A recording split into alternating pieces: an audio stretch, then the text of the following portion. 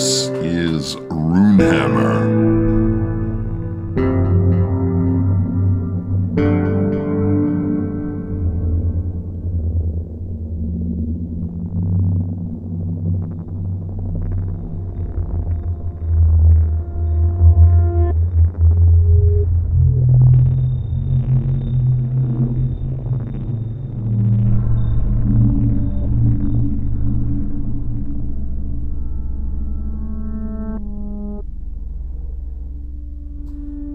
You're not like the rest, Jugger. It's drive free or die. Yeah, sure, everyone that takes their junk out there winds up in a smoldering heap of steel, but not you. You've got an edge.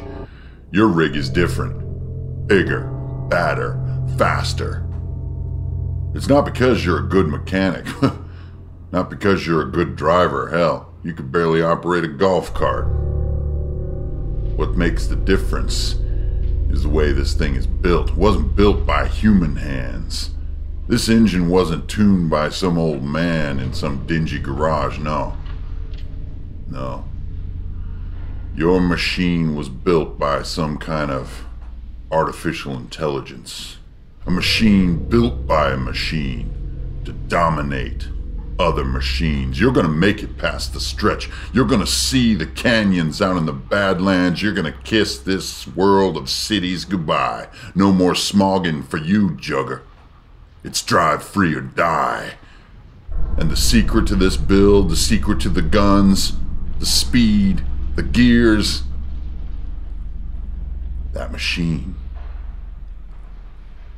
That machine you found right after you got out of the joint, down there under the concrete, down in all the pipes below the refineries, down where the city's forgotten where the old city used to be. That machine, that little cube, gold with red, veins of cobalt blue glimmering and those clicking sounds. A machine built by machines. Something back in the joint they used to call the RPG mainframe.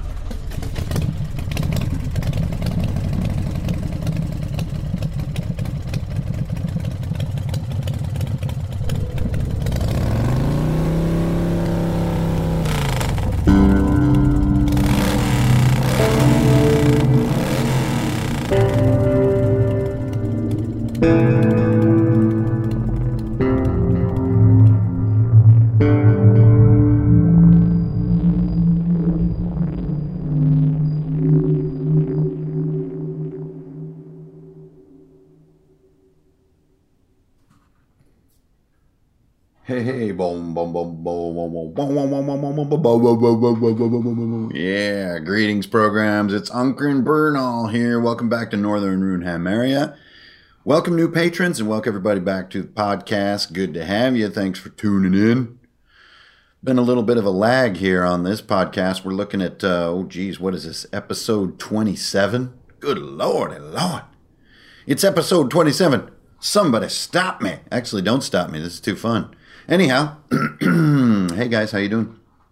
Well, finally getting this podcast done. Thanks everybody for sounding off on the survey about where we're going to go next. Not only does it give me some great fuel for what you guys are interested in for this particular episode, but it just helps me find my way down into new nooks and crannies for subsequent episodes. So thank you everybody for sounding off on that quick survey. But for now, let's get into this meaty topic right here. This is a burly one, and we're just going to dive right in. This is a recurring topic too. This one, there's a lot of questions about it, and just the catchword comes up over and over again in the hobby. It just keeps popping up like a bad penny, like Darkman. Every time you think he's gone, he just pops up somewhere else. And that is the question of world building. World building in the sense of like, what's a cool way to do it? How do I get the most out of it? Can we just talk about it? Because I sure do love doing it.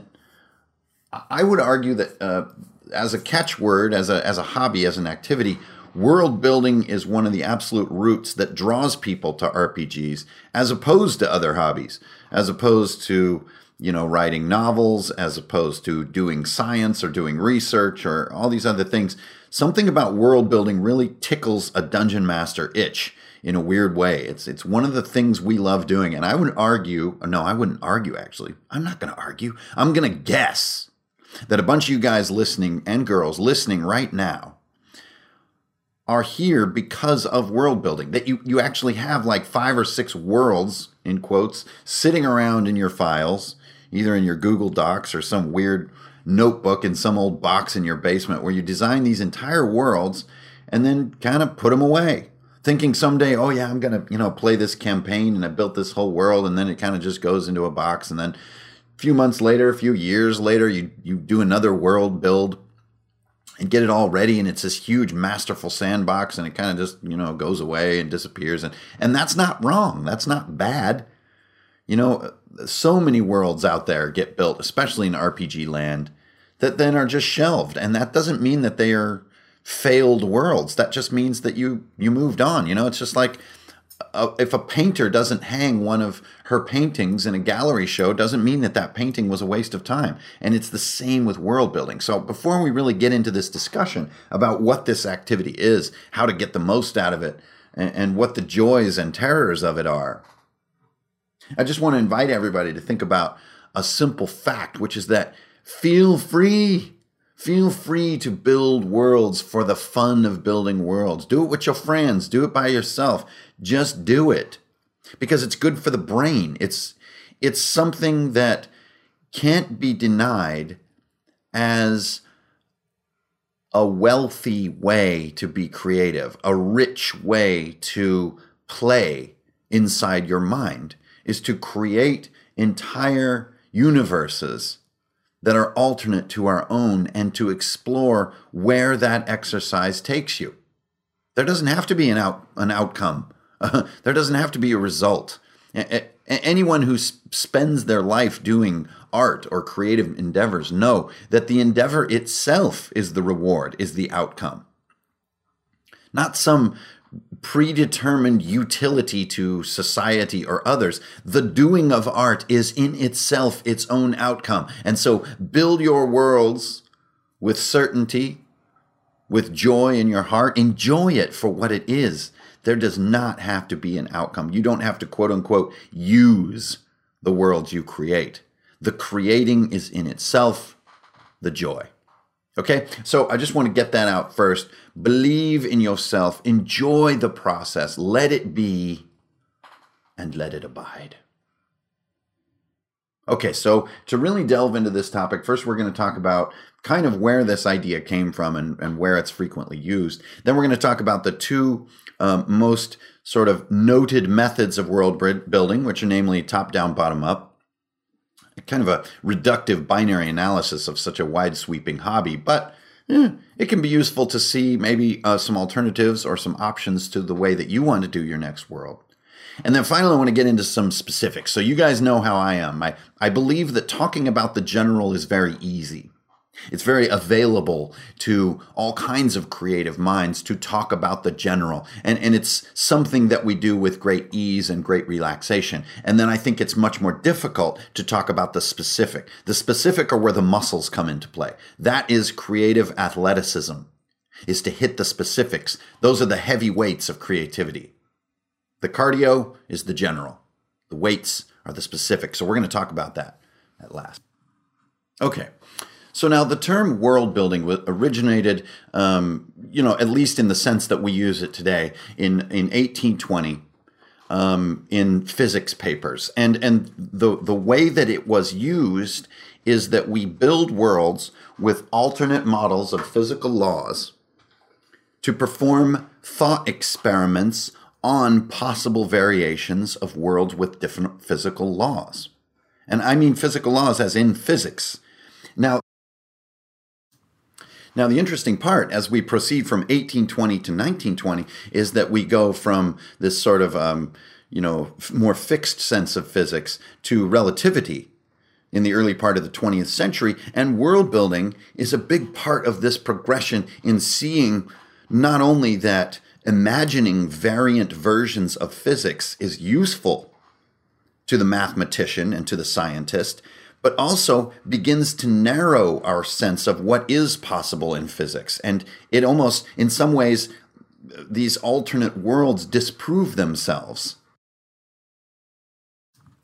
Now, this is a topic for students of physics more so than the RPG hobby, but this is where we get the term. And so what's interesting is then the term world building as the 20th century unfolds really becomes a term that is then adopted by and fuels inspiration for novelists and fantasy writers. Now, we all know that the 21st century really, in the sort of post-Jules Verne era, is the dawn of what we now consider fantasy and sci-fi, right? Especially the early part of the 20th century.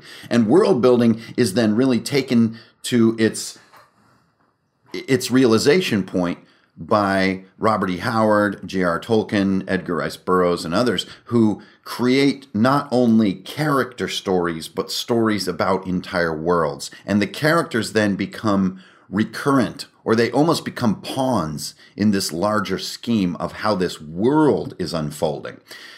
Then you fast forward to nowadays, world building has become arguably one of the most profitable industries in the world on Earth, right? Which is something like, say, the Marvel Cinematic Universe. Okay, so we take a set of movies which is no longer about a single character or group of characters, but about this unfolding of a world. And as one of the great introductions to the Hellboy graphic novel that I love, it talks about how comics were once the side shoot of entertainment and now have become the archetype for which a lot of entertainment is built. As the comic book is now the frontier and the movies are following that frontier. And this is true also with world building. Comic books have been doing world building long before Hollywood, in my opinion. Comic books were building worlds where numerous issues and side shoots and crossovers and variations all occurred.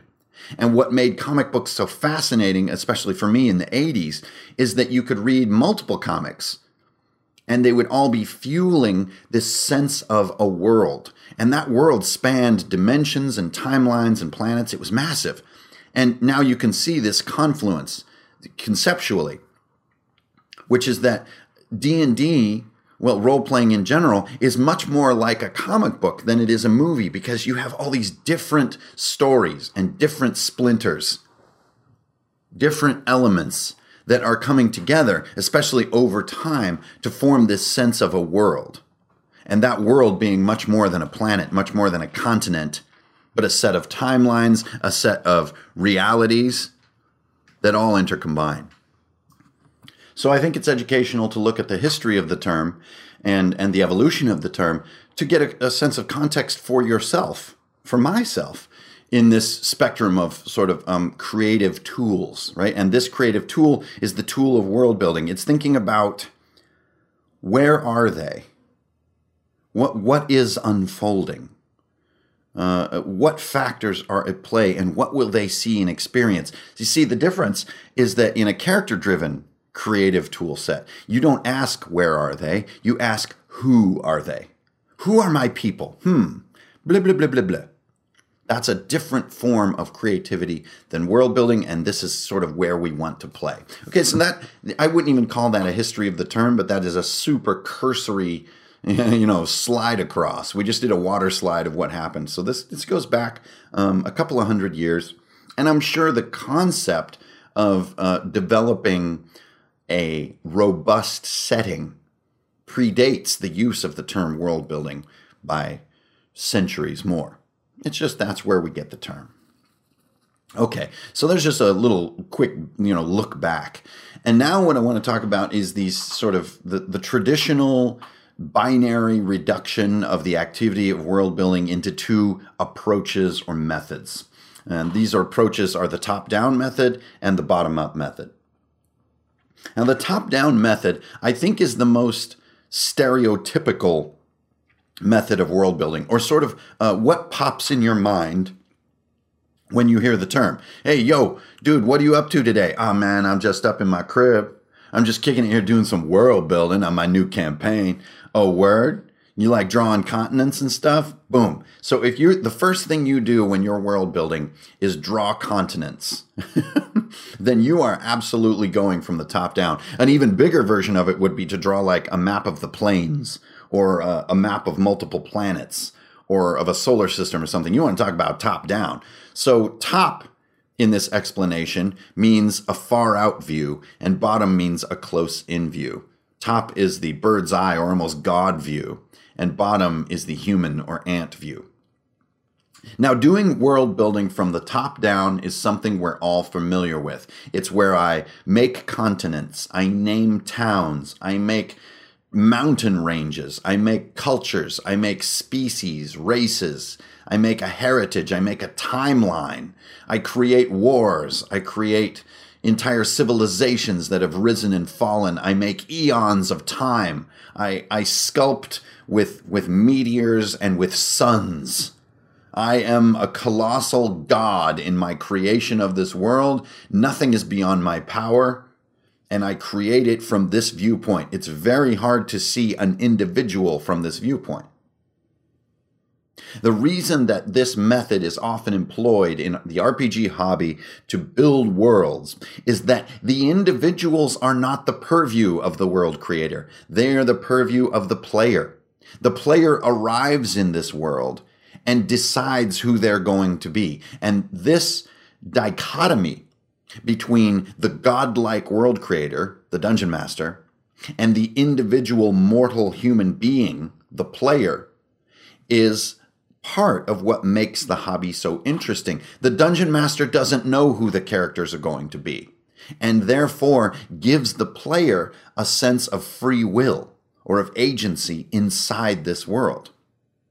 The dungeon master creates the stage, but does not tell the actors what to say. If the dungeon master were to tell the actors what to say, then when the players came over, they would eat your Cheetos, but they would be very bored. You see, this is a lot like real life in a silly way, which is that the illusion of, or the hope of, free will is what makes existing in the world interesting. And this is true of us in real life.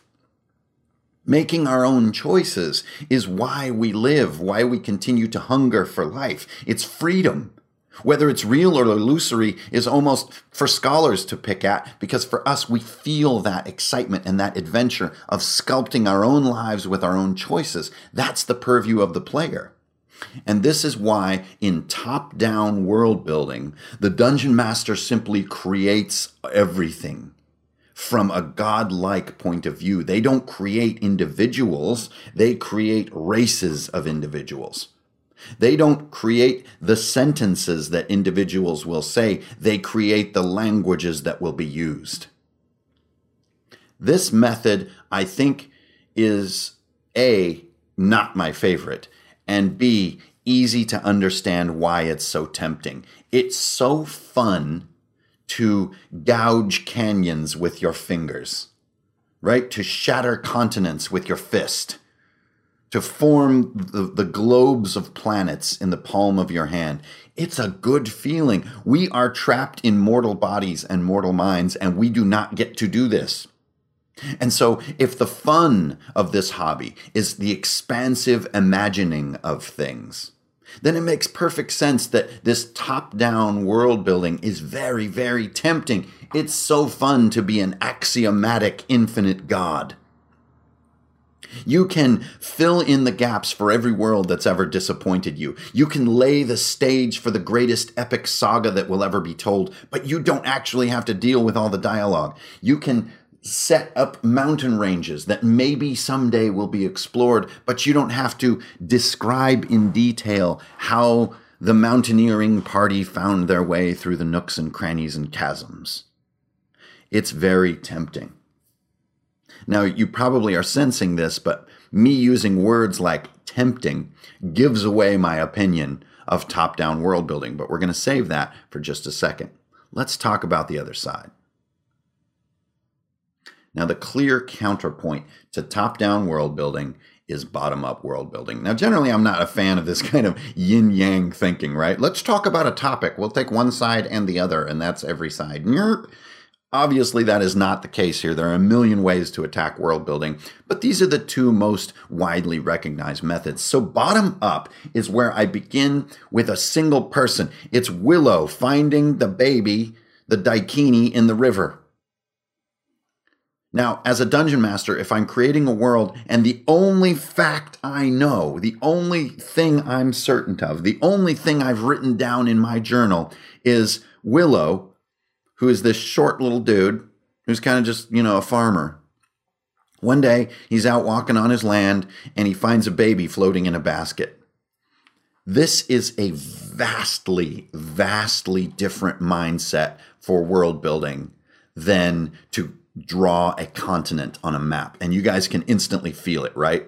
So there's things that have already been established about my world when I tell you that Willow found a baby floating in a basket. First of all, we know that they're sort of like little short people, kind of like, halflings or, Shire folk, right? We know that. We know that this is a human-like world because a baby, unfortunately, a baby being abandoned in a basket is a myth that we're all familiar with, mainly because of Moses, right? And we're familiar with this concept of a baby being born into some kind of political turmoil, but being important and being placed in a basket, and some unsuspecting soul discovers this basket and our adventure begins. So we have a lot of foggy assumptions because of this tiny scene. But the truth is, we have only seen 5 seconds of this world from 5 feet away. And the other thing that's revealed here is that we have a somewhat familiar geography. If there's a river and a farmer and reeds and a basket, okay, I think I kind of know where I am a little bit. I'm on an Earth-like place. If I'm building from the top down, I can do anything. The entire world can be made out of glass-like pink stone, right? We have absolutely no footing. But if I tell you that a Shire folk farmer wades through the reeds and finds a baby floating in a basket, this comes with loads of assumptions, loads of assumptions. Okay, so now let's talk a little wider for a moment. Bottom-up world building involves taking human detail and starting there, and then letting yourself find what the world is moment by moment, as the story and the emotion and the choices unfold. Now, clearly, there are some huge pitfalls to this style of world building. Remember, your goal is not to tell the story of Willow and the baby in the basket. That's not why you're here. You're here to build a world. And so if you choose to do it from bottom up, you've got some real peril ahead, namely inconsistency. Where is this river? Where is it relative to the mountains where the bad guys have their fortress? Which direction is which in this world? Are there normal seasons? What kind of technology does Willow have? Are baskets the highest tech thing in this world? I don't know. Do they have spaceships? I don't frickin' know. I don't know anything. All I know is the tiny set of assumptions that come with a Shireling finding a baby in a basket. Therefore, the joy of bottom-up world building is that you get this touchable feeling, this tangible, human, sort of blood and sweat feeling that is very, very real. But you do not get a nice, big, complete world. You just don't. And if you're creating it as you go, as Willow explores, you're only one step ahead of him as the world builder. You only know what's in the next mile of his journey, not what's in the next 10, right? If you do it that way, you are bound for loads of inconsistencies. How far things are apart, how long ago things happened, how far ahead the threat is, what's to the north, what's to the south. You don't know the answers to any of these things. You're bumbling and stumbling your way into the facts of your world. And anyone who has read my novels knows that I am a terrible perpetrator on this front. I use the bottom-up method.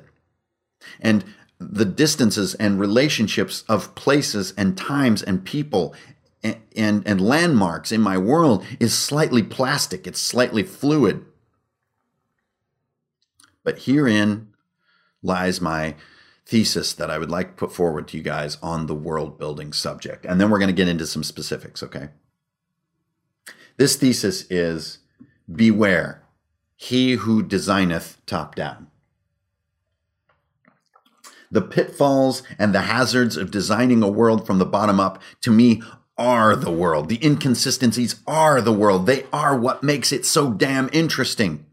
Because we as human beings do not have access to the infinite truth. Now, it's fun. Don't get me wrong. It is a blast to know the infinite truth, to know all of the planets in the solar system, to know all of their continents, to know all the species of monsters, to know where all the coastlines begin and end, where the mountains rise and fall, what races await us, what wonders await. But no one character knows any of that stuff in its totality. And so what you will wind up with is a beautiful, gigantic, sterile world.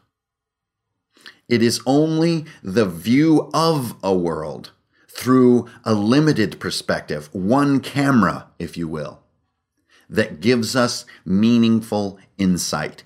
And I would argue, as a dungeon master, huge sweeping descriptions are not very useful to you as in relationship to your players, as a tool to bring your players into the world. You know what's useful to you? One or two well-delivered lines from an NPC. An NPC is your camera inside your world and has to feel desire, has to feel confusion and fear and distress, and they do not know where the mountains end. They don't know how far it is to the ocean. And for you to, as the world builder, to be more concerned with how far it actually is to the ocean rather than how far this one NPC, this fruit vendor, in this one town, in the town of Shropshire, how far he thinks it is to the ocean, for you to think it's more important what the absolute truth is than what he believes. That to me is the temptation, the unfortunate temptation of top-down world building, because the absolute truth is less useful to you in immersing your players in the game than the relative truth, than the single perspective truth. So let's say the fruit vendor thinks it's 50 miles to the ocean because your players need to go get a ship. The next person they meet in town, the pants tailor. I'm just not a normal tailor. I specialize in pants. He knows for a fact, he's got a little map that a friend gave to him. No, it's only 10 miles to the ocean. How far it is to the ocean is not interesting. What's interesting is that one person told them 10 miles and the other told them 50, and they don't know which is true. This is epistemology. This is our limited access to the absolute truth that makes our lives so fascinating. It makes the adventure the adventure. Have you ever gotten this feeling that in the modern world we have GPSs and we have navigation on our phones and everything, and sometimes going and discovering a new place seems less magical than maybe it could be? That's because the absolute truth is at our fingertips. But to not be sure where the next bend is in the trail, and then to have the confidence to go anyway, and to be ready anyway, to be equipped, to be supplied, and to make it, and to find that bend, and discover it's a little less far, but not quite as far as I thought it would be. That is the excitement of life, and I would argue the excitement of adventures. And so to bring people into that excitement, my thesis is that bottom-up world building is where it's at. You start with a single moment, and it's all you know about the world. But it's a moment, and here's where you still get to be God. It's a moment you want. A moment that when you look within as a creative person, you want to see happen. You want to see Conan lopping the head off of a giant snake. Okay, there's your moment. What is this world? Well, I know a few things. There's a sword. There's a muscly dude named Conan, and there's a giant snake. So apparently there's like giant beasts in this world. Ooh, interesting. Giant beasts. That makes a cool bullet point in my world building. But wait a minute. Why is he lopping the head off this snake? Ooh, now that is an interesting question. And I would argue a far more difficult question. And why is it more difficult? Because what we're about to talk about, which is the difference between the general and the specific. The general says this continent has squiggly coastlines. I don't care, to be honest. The specific says Conan had to lop the head off the snake because he was chained in the pit. And he was chained there by the dark wizard Thulsa Doom. Oh wait, there's wizards in this world. And not only are there wizards, there's a dark one. And he's aligned against Conan. Already, this is so much more fascinating to me than exactly how arrayed the mountains and the coastlines may be. What use are the mountains and the coastlines to me when I'm making my first character? Almost none. But what use is knowing that Thulsa Doom has Conan chained in a pit? And I too am chained in this pit. This is suchness. This is substance. I can latch my will onto these details and begin improvising new details immediately. And this is why I argue that bottom-up world building is so stinking fascinating. But the reason we're so drawn to the high view, the bird view, is that it's general. It's easy. It's easy to be like, well, I'm not quite sure what the stories are going to be, so I'm just going to sort of, do some coastlines and some mountains and some town names and stuff. Yeah, but you're creatively procrastinating at that moment. You're putting off what really needs to be done, which is some specifics. And so I would argue the bottom-up modality of world building is where it's at, baby. Ooh, it's so tasty.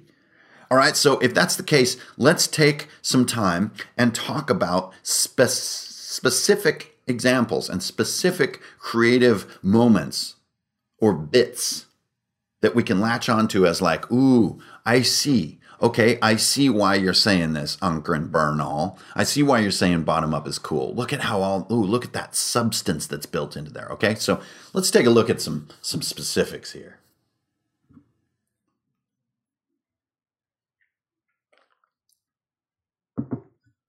I'd like to talk about two key examples. And these are examples that don't come from just anywhere. These come right here from the farm. And the first is how I opened my first novel and how I used it in my world building. And the second is some world building currently being done by my man Matt Shaker, which is namely the Sea of Rust. And there's some interesting comparisons between these two things and the journey that the two of us have been on doing this creative work, I think is luminous for the topic. So when I began my first book, it was really just a writing challenge, and I just wanted to write for the sake of writing, almost just as a daily exercise. And I wrote that scene where Vald is walking down the path and is ambushed by goblins who have, sort of high-level poison on their arrows, even though they're low-level chumps, and they're going to sort of fight Vald. Okay, that's all I knew. That was literally all I knew. And I'm not exaggerating. I'm not making this up for the sake of argument. I knew nothing about my novel or my world or anything. All I knew is I wanted a big, cool dude in heavy armor walking down this path, and he's kind of distracted by something just long enough for these goblins to shoot him with poison arrows. And he's normally immune to all poison. This guy is like super high level. He's like 15th level in D&D terms. But this poison was given to these goblins by other political forces. This is all I knew. I did not know who those political forces were. I didn't know what the larger story was. I didn't even know where this guy was going. He's just walking down some meaningless path. But instantly I started getting all these tidbits. Then I gave him this sort of legendary sword with these 9 buckles on the scabbard. And then he had this sort of dark demeanor, as if he had just come from something else that was sort of went badly, and now he had to walk all the way home. Like, where's his whole royal escort? This guy's like a knight, right? Oh, wait, there's a royal escort? There are kings and queens in this world? Who are they? I don't know. Wait a minute, there are goblins? That's kind of a cliche monster. Is this like a cliche fantasy world? I don't know. But for me, this is how I began it. And it's how I continued the exercise. And eventually it became the entire world of Alfheim. All from one moment, which is a guy in plate mail walking down a path. Now, it is selfish to say this worked for me really well, and so I think it's the best way to do things. Right? That's a very narrow-minded sort of creative professor statement, right? This worked for me, so it's got to be the best way, guys, so do it my way. Now, I can't deny that I'm critical of myself in that regard, but I also can't deny that I just stinking believe it. I think that the suchness and the likability of my novels for what it is comes from this approach. And I also think it's part of my life as a human being. I try to talk about my side of things, my honesty, my reality, what I'm going through. And that's a bottom-up approach too. And then to say, well, this is part of my life, and so this is what's best in life. Well, that's just a jump in confidence that I would love everyone to feel. And obviously, I don't feel that confidence all the time. Only when I'm in my strong state, right? My conqueror state, do I feel this is what my life is, and therefore this is what is best in life. How rarely we feel that. But when we do, what a feeling it is. And so I want to just, as a coach, say creatively, go for it. Take specifics, revel in your time, and create your worlds this way. Okay, so that's sort of my angle on how I started creating Alfheim. One character at a time, and not even character, but one moment. I didn't really even know who Vald was. I didn't come up with his history or a sense of his stats or his equipment or anything like that. I just knew it was a big old dude in armor with like a great sword, and this great sword was sort of an artifact of this world. And especially when it came to the building of Red Fang, I originally thought of Red Fang as a person. And then Red Fang also became this sword, and they're kind of intertwined. And none of that was planned as part of my world. It was all accidental. And for me, that process was so fun and so rife with discovery and excitement. That's why I want to coach it to others, is to try it, to let the unknown wash over you, rather than try to wrangle it and squeeze some of the creative life out of the energy that you feel when you're world building. Now, let's stop there for a moment with Alfheim, and let's swing our telescope all the way out into the world of Warp Shell, where Matt Shaker is creating this world called the Sea of Rust. Now, as the name implies, you could probably start to imagine the Sea of Rust is this junk planet. It's like a dumpster planet. And we've done a few adventures on Matt's world, and he keeps kind of revisiting and saying, I kind of want to think about Sea of Rust. And God bless him, he goes through this creative struggle with himself. He says, well, on the one hand, I want to tell this one little story about this malfunctioning droid that is in these piles of trash, and these huge barges are dumping trash. There's this malfunctioning droid and these little terminals, and he's kind of wandering from terminal to terminal, trying to find his fate in this world, right? This little malfunctioning droid is basically our Willow finding the baby in the basket.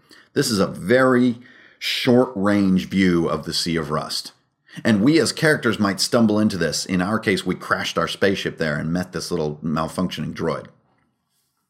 So that would be the bottom-up method. But then I also see Matt saying, maybe instead of trying to tell this one little story, maybe what I should do is just come up with a bunch of sort of adventure hooks, locations, cool ideas, and kind of, cobble them together into this big list. And then, people can sandbox it as they choose, and so on and so forth. Now, I think that's also a cool way to create the Sea of Rust.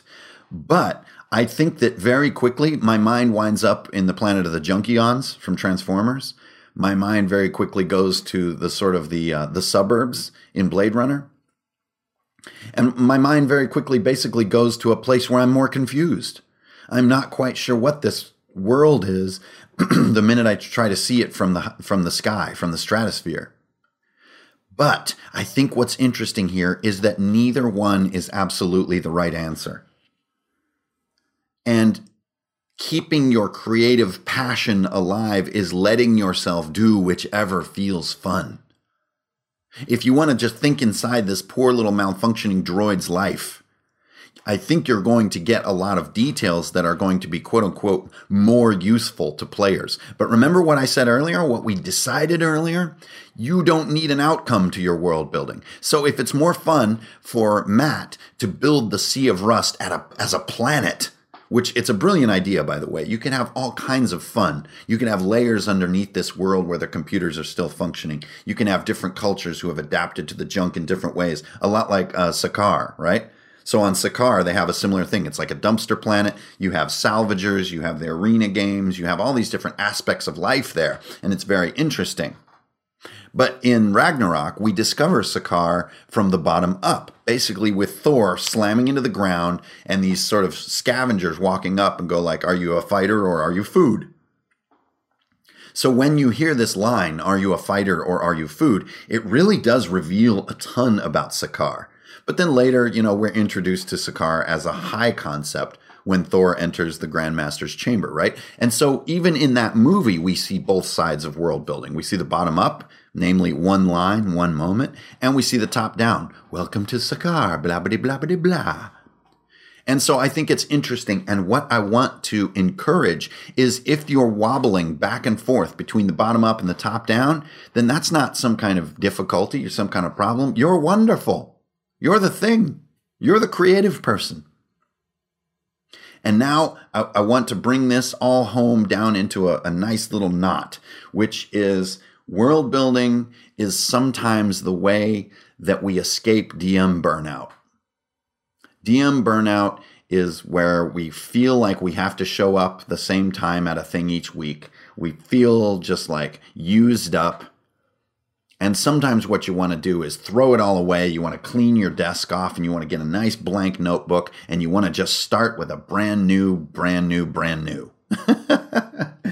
And so this is what I want to kind of bring it all around to now.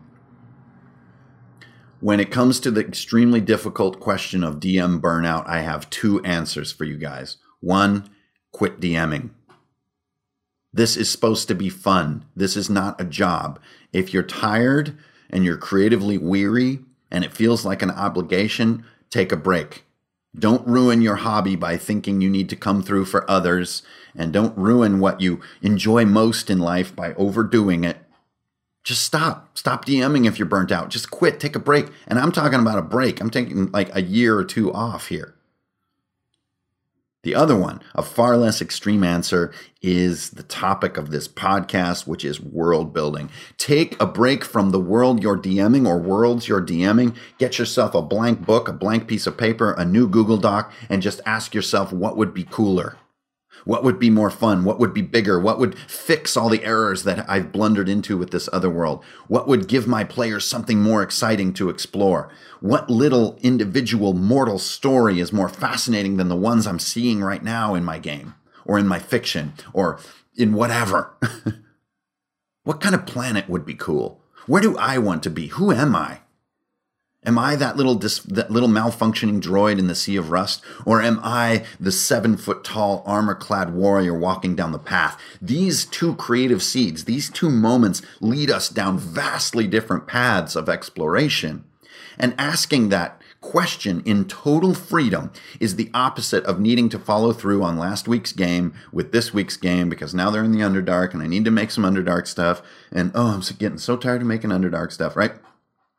That's DM burnout. That's why world building is always so intriguing to us. It's a fresh start. Everything begins again as we see those opening credits and we hear Galadriel describing what's happened in the last 3,000 years. And there's this picture of dark water in the woods. Anything could happen. Anything could come next. As the dungeon master, we're completely free. And this is what I want to give you for the end of episode 27 of the RPG Mainframe. It's drive free or die, Jugger. As a dungeon master, sometimes it can rejuvenate you to be completely free. And this is the art of world building, creative freedom. You can do and become anything, so revel in it. And if you want to be free down on the bottom end, like what's the slang of this one driver in Junked? Or if you want to be free on the top end, how does an entire universe intercombine to create an adventure for players? Either one. Whatever is the most freeing for you, because I think the essence of DM burnout is you feel that your freedom is disappearing. Both in your weekly pattern of life as well as your creative options. You're needing to do this, that, or the other thing. You're obliged to do this or the other, that's that or the other thing. No, not in world building. You are free. And the beautiful thing about freedom is that it asks us, the most critical question of life, whether you're talking about your life as a whole or your creative life, which is that if you have freedom, what will you do with it? And the answer to that question is your creative expression. So own it, enjoy it, and revel in your time. Drive free or die, Jugger. Thanks for tuning in, everybody. This is Unkrin Bernal up in northern Runehammer area, and this has been Runehammer. Thank you for your ongoing support. As my shield wall ever growing, we are coming up on some milestones soon. I really want to hit that 500 patron mark because it's going to be a party up in this. Thank you, everybody, for tuning in. Keep it real, don't steal, and you're always going to get a deal. Strength, honor, and beer. Now go build your worlds. And I'll see you on the other side, Ray.